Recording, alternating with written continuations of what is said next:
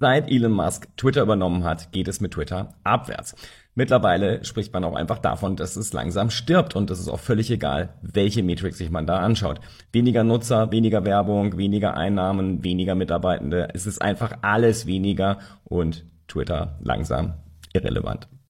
Der größte Reinfall ist Twitter Blue. Damit wollte Musk ja das Gesamtunternehmen refinanzieren und in den letzten 3 Monaten hat das gerade mal 11 Millionen US-Dollar eingespielt.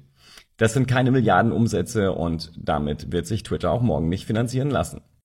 Immerhin hat Musk mittlerweile verstanden, dass er den Wert von Twitter mehr als halbiert hat, seit er das Unternehmen übernommen hat. Und vielleicht führt es ja noch zu irgendeiner Veränderung, aber richtig gut sieht's dafür nicht aus. Besonders absurd sind die völlig überzogenen Preise für den API-Zugang. Aber auch Twitter Blue für Unternehmen ist viel zu teuer und Großunternehmen haben schon abgewunken. Shortcast Club